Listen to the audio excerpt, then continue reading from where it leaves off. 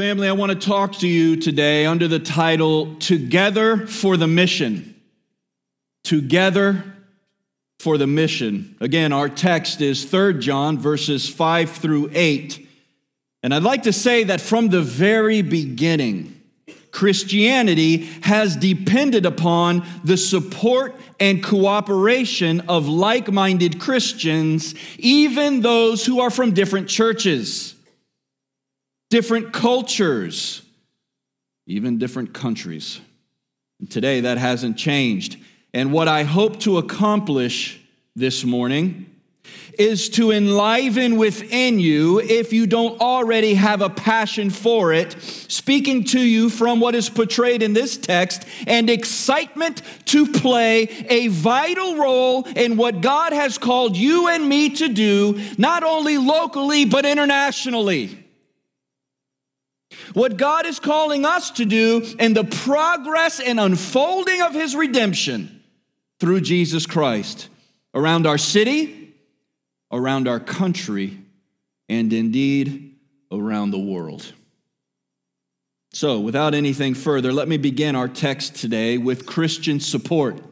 2 simple points for you today, the first of which is Christian support, found in verses 5 through 7. We're going to see that John encourages Gaius and his support of other Christians. If you look at the text again with me, verse 5 says, "Beloved," and you remember from last week, this is John speaking to Gaius, and it's a word, beloved, that means loved one or dear friend. The NIV literally says, I believe, dear friend.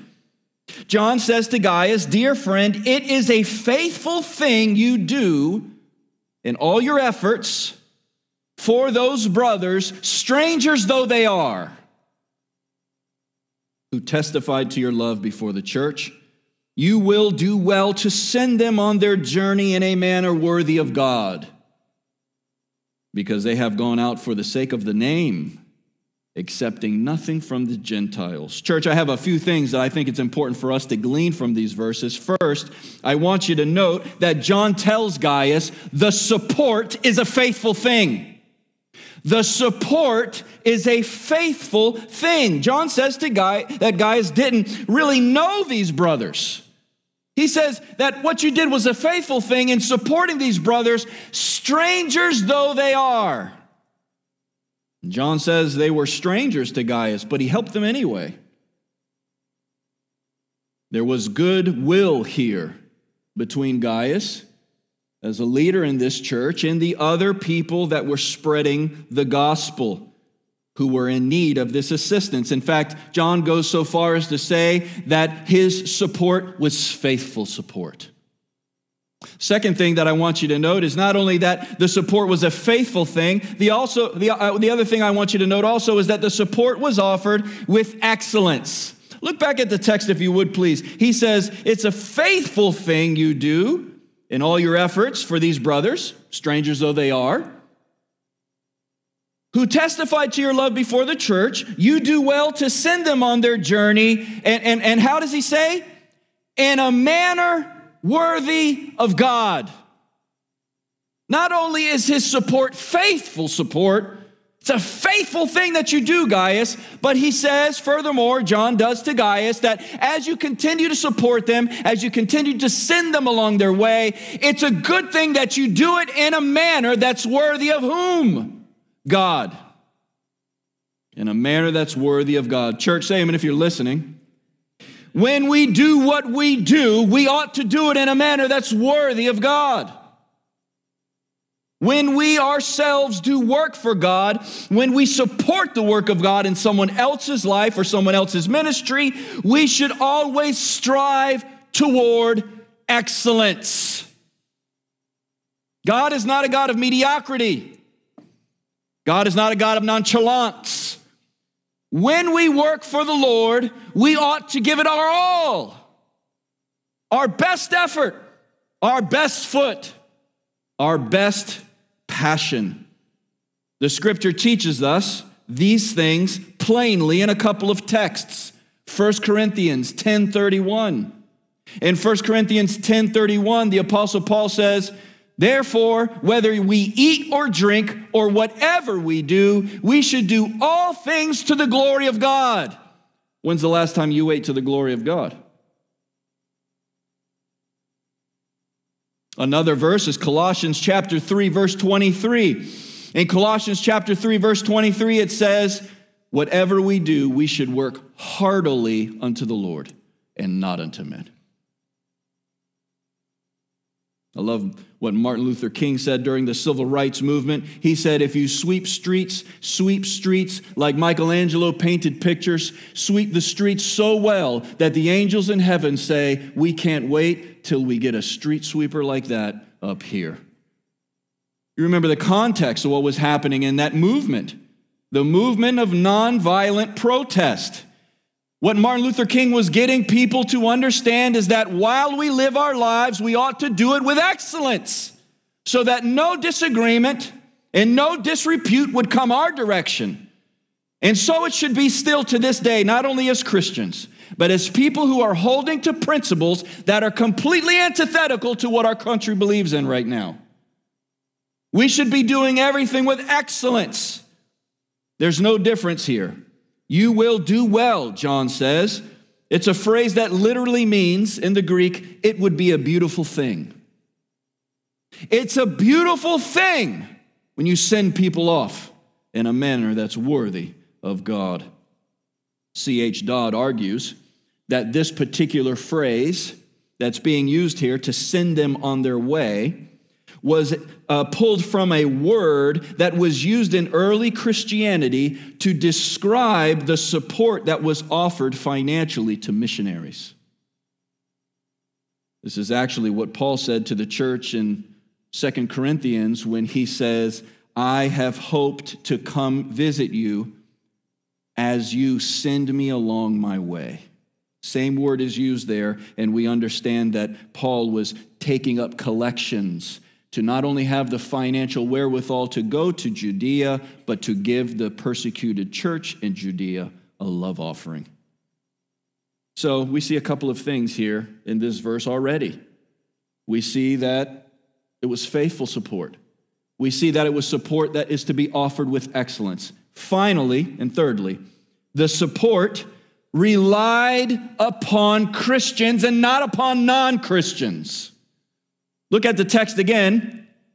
He says, beloved, is it a faithful thing you do in all your efforts for these brothers, strangers as they are, who testified to your love before the church? You would do well to send them on their way in a manner that's worthy of God. Now get this. Verse 7, for they have gone out for the sake of the name, and here it is, accepting nothing from the Gentiles. Accepting nothing from the Gentiles. The vernacular here would be something along the lines of, they have not accepted financial support from unbelievers. Church, this is an important note for you and I to appreciate. And I think it's important that we understand this is a general rule, not a command, but a general rule. But these missionaries weren't taking money from unbelievers as they endeavored to spread the good news of Jesus Christ around the world. They took money as they spread the gospel of Jesus Christ from people who were believers in the gospel of Jesus Christ. And this brings me to my second point, and this is where we're going to spend the remainder of our time this morning. Not only do we see in these verses Christian support, that it's faithful, excellent, and taken care of in-house, but we also see cooperation. And this is what I want you to see in verse 8. So, out of the interest of time and our text, let's read both verses 5 through 8. It says, beloved, it is a faithful thing you do in all your efforts for these brothers, strangers as they are, who testified to your love before the church. You will do well to send them on their journey in a manner worthy of God, because they've gone out for the sake of the name, accepting nothing from the Gentiles. Now, this is the verse that will support our last point. Therefore, we ought to support people like these, that we may be fellow workers for the truth. Now, I want you to note first and foremost that we're not taking a very large turn from our first point, Christian support, to our second point, Christian cooperation. You might say it's a semantics game, and you would be right. But what I want to bring to your attention that differs in verse 8 from verses 5 through 7 is the plurality. John says to Gaius, you're doing well, I see this, let's continue, you need to continue to do this, etc. And then in verse 8, we see a change, and the shift is seen in the we. Gaius, you're doing good at this, Gaius, you're doing good at that. And then in verse 8, John says, look at it with your eyes, therefore, who? We. We ought to support people like these that, who? We may be fellow workers, get that? Fellow workers for the truth. Church, what I want you to notice with this small change from verse 7 to verse 8 is that John is not only talking to Gaius by way of encouragement individually for the good work that he has done in supporting missionaries, but furthermore, he turns a corner in verse 8 and he says, you're not the only one. This is a responsibility for us. Namely, we should cooperate with each other as Christians to support these men and women. Allow me to talk to you for a moment about Christian cooperation, especially as it concerns our topic here, which is missions.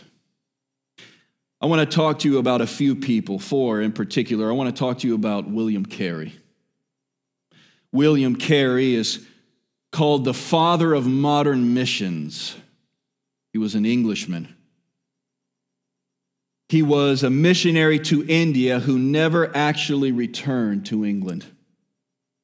His work was so prominent that he founded an organization from India back in England called the Baptist Missionary Society. And what this Baptist Missionary Society in England would do is they would give cooperative support that was collected among the churches and Christians to those missionaries who were busy doing the work of missions overseas. They cooperated together to support missionaries who were overseas. The year was 1792. Let me give you another example of a missionary like this who wasn't English but American, Adoniram Judson. Adoniram Judson was an American missionary to India as well. He actually worked for a short time alongside William Carey, who mentored him. To give you an idea of what kind of commitment missions is, and in particular, what kind of commitment missions was in this era, the voyage to India took 114 days. That means to be a missionary in India, you had to spend approximately 4 months on a boat. He didn't have an iPhone. He wasn't watching his favorite series on the way over on his iPad. He wasn't posting to social media. Instead, he studied the topic of baptism. That's what he did. Theological issues that interested him and theological issues on which he wanted to be decided and resolute before he started his mission work overseas. Adoniram Judson had a colleague who started with him. His name was Luther Rice. You may have heard of the school that's named after him, Luther Rice Seminary. Luther Rice didn't stay in the mission field.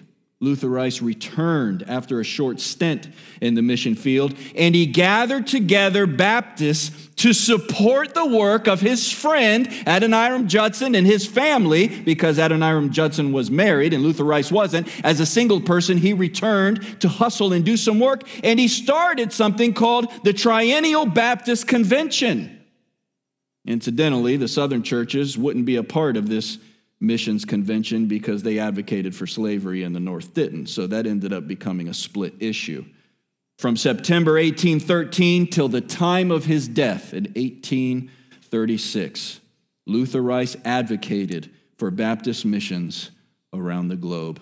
All he did the rest of his life is raise funds and teach to support his brothers and sisters in Christ overseas. His life and mission work is recounted, Adoniram Judson's mission work is recounted in a biography written by Courtney Anderson called To the Golden Shore. Now, I'm going to add a small caveat here and say this. If you don't read biographies, don't talk to me ever again. No, if you don't read biographies, you don't know what you're missing. Hebrews chapter 11 gives us a small impression of how important biographies are. In the Hebrews chapter 11, we call it the Hall of Faith. And the author of Hebrews says, you've heard of what Abraham did. You've heard of what Moses did. You heard of what God did through Noah. You heard of what the prophets did. And what that is recounting to us is essentially biographies. And in giving to us the biographies, it's encouraging us, he says in chapter 12, verse 1, to be faithful since we're surrounded by such a great cloud of witnesses. But you don't know that you're surrounded by such a great cloud of witnesses if you don't read great biographies. Don't read bad biographies. Only read good biographies. To the Golden Shore is not a small biography. It's about 500 pages, but it's an incredible biography. Read biographies. Well, I'd be amiss if I were just to mention men, because what would the church be without women? Amen? Oh, that was weak. I really walked the plank on that one. Thanks a lot, ladies, for all the support. No, I'm just kidding. We can't neglect the import and the impression that women have made in Christianity through Christian history, and particularly in missions. The first person that I want to mention to you is Charlotte Lottie Moon, whose middle name began with a D that they used to say stood for devil. She was not regenerate until she was in her late teens. She was bad, man. In fact, her first semester in Christian college, she skipped chapel 26 times. Some of you are sitting here today and you resent me because I've given you nothing but God's word, but I'm going to tell you that if God can save Lottie Moon, he may not be done with you yet.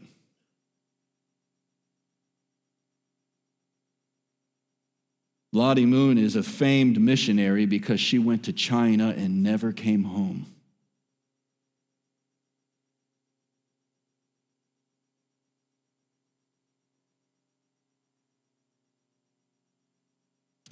She was supported by a group called the Foreign Mission Board, which today is known as the International Mission Board, which is the foreign mission arm of the Southern Baptist Convention. The headquarters are in Richmond, Virginia.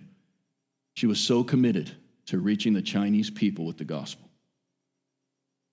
that when she was finally convinced by her friends, because of health reasons, to return to America, she weighed less than 50 pounds because China was under famine.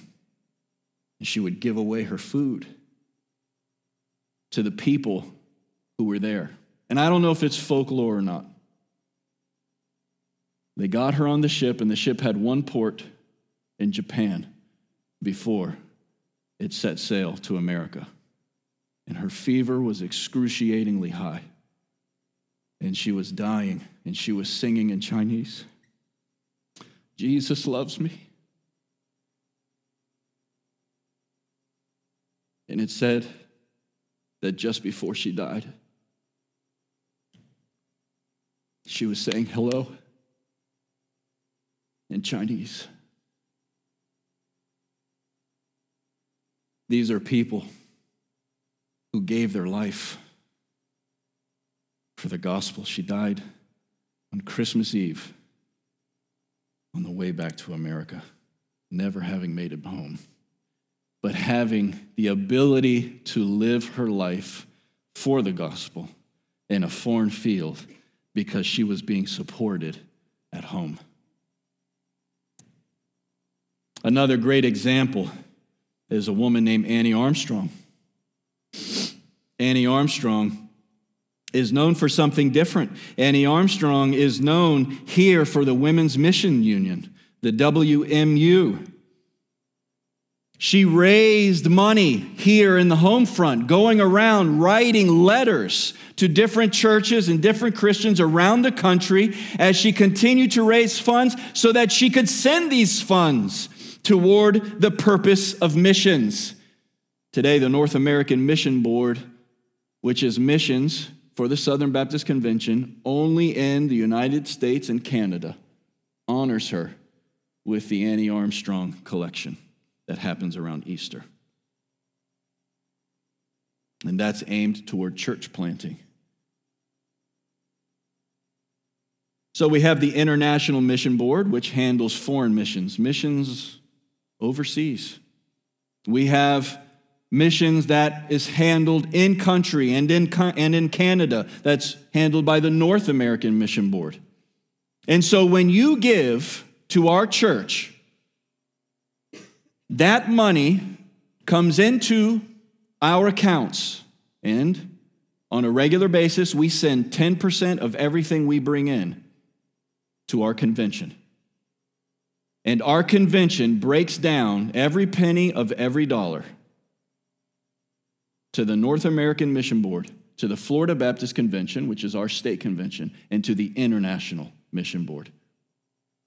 And that money that you give on a regular basis goes toward what we're talking about today, cooperating together to support those who are planting churches, who are working in our country for the gospel, and who are working outside of our country for the gospel.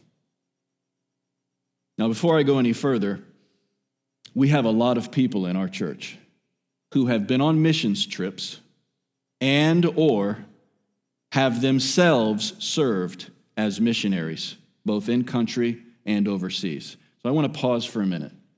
And if you have been on a missions trip yourself, or if you have been a missionary yourself over a period of time, I want to invite you to stand. Just right there where you are, just take a stand. Thank you for your work.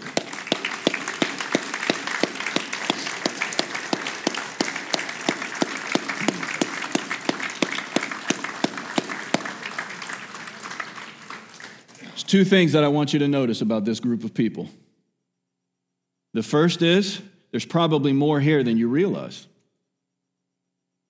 The second is, they're old.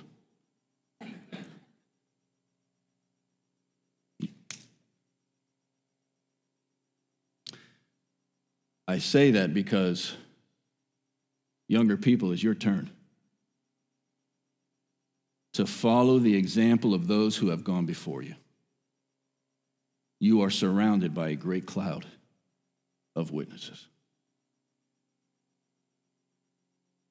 The work that they have done for the Savior is not done. It is work that we must continue to do.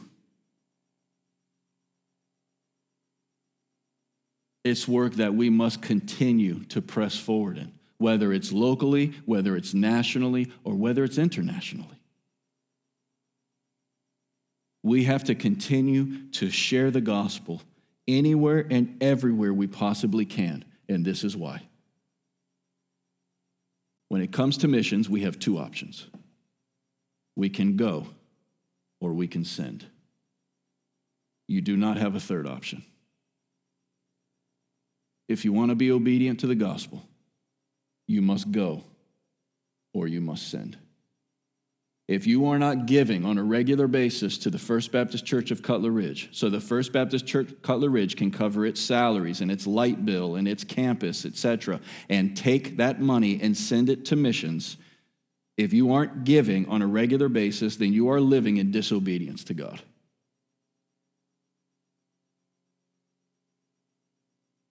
Furthermore, if you have not been on a missions trip, you don't know what you're missing.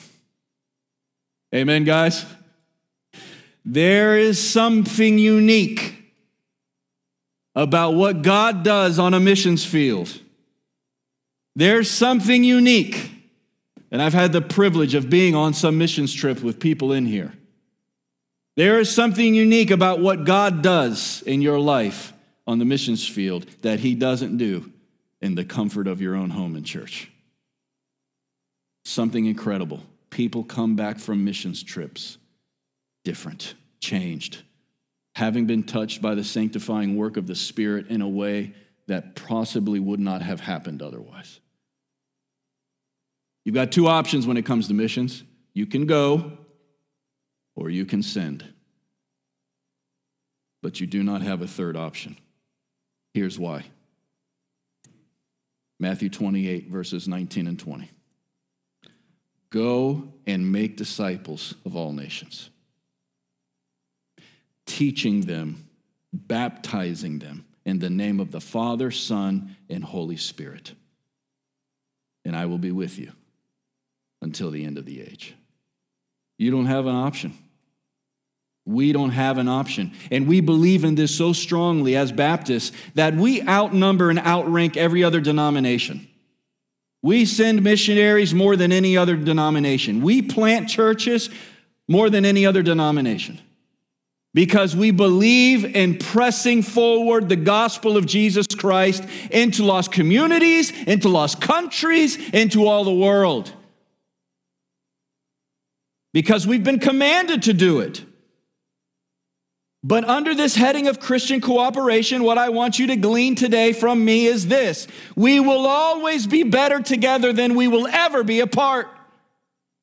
We can accomplish together what we can never accomplish apart. And yes, it is true. Missions trips will radically change you. But let me push on you a little bit and say this. If you won't share the gospel with your barista, you're probably not going to share the gospel in India. We should be living out the gospel on a regular basis with our friends and our families and our coworkers and strangers on the street. And if you're not willing to share the good news of Jesus Christ on Caribbean, you're probably not going to share the gospel in the Caribbean. God's calling you to witness to the goodness of God in the gospel of Jesus Christ. And how you do that is entirely up to you. But it's not an option that you do it. You must do it.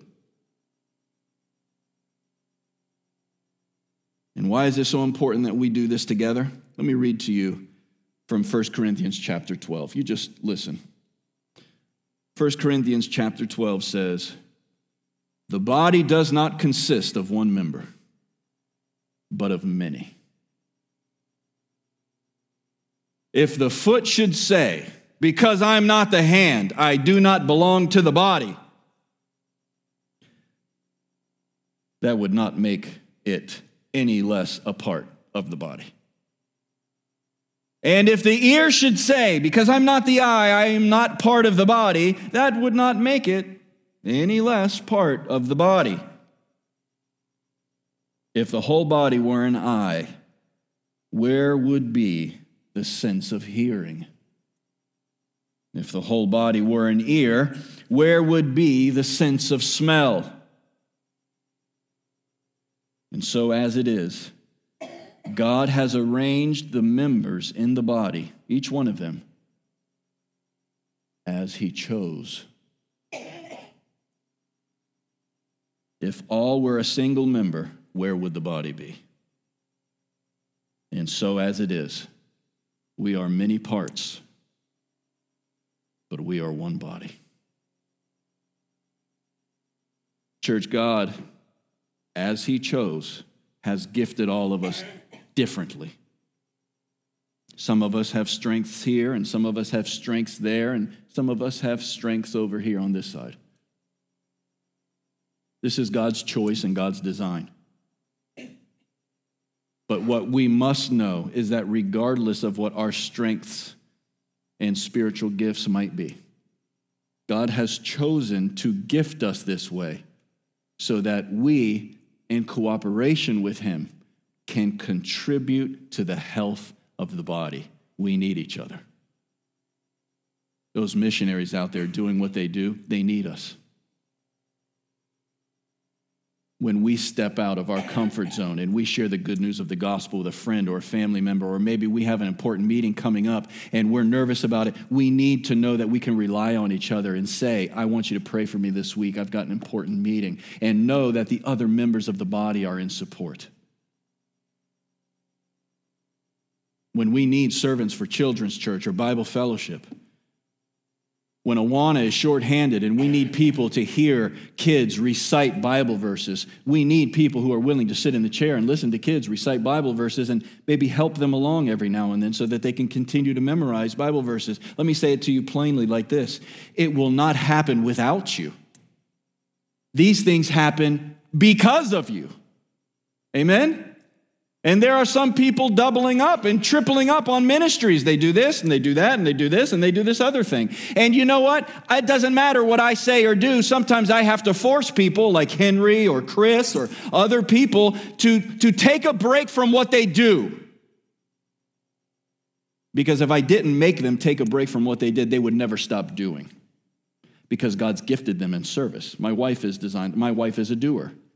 And sometimes I have to come along people in our church like this, and I have to say, I love that you do. And I love what you do. I need you to stop for a minute and let somebody else do for you. But how can I do that for them if you do nothing? We do this together as a family. Amen? We do this together, or we do not successfully grow. Christianity is about support, and Christianity is about cooperation. Now, what has happened in the eras of history that happened before us, we may never be able to measure up to what these men and women gave up for Jesus. Feels awfully small teaching a Bible fellowship class in view of what Lottie Moon did. But God's not asking you to be Lottie Moon. God's just asking you to be you. And use your talents, your spiritual gifts, according to how he gave them to you, because you are a member of his body too. So this week, I'm going to be sending out a link through our email and our text groups. That's going to be about an 85-question quiz. It is not a difficult quiz. It is completely personal. And it will say things like, I love to get things organized. And you rate yourself 1, 2, 3, 4, 5. And as you go through these some 80 questions, you go down at the end and you do the math. You just tally up the numbers, and it gives you an idea of what your spiritual gifts are, so that you can serve where God has gifted you. One of the greatest tragedies in church life are people who love their church but hate what they do, because there is a shortage of people who are willing to do, and they're willing even though they're not gifted.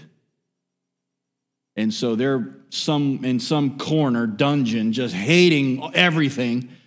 And they're doing ministry because they love Jesus and they love their church, but that ministry is not according to their giftedness. No, we need to know how you're gifted so we can put you where God would be best glorified and our church would be best served. So watch this week for our emails.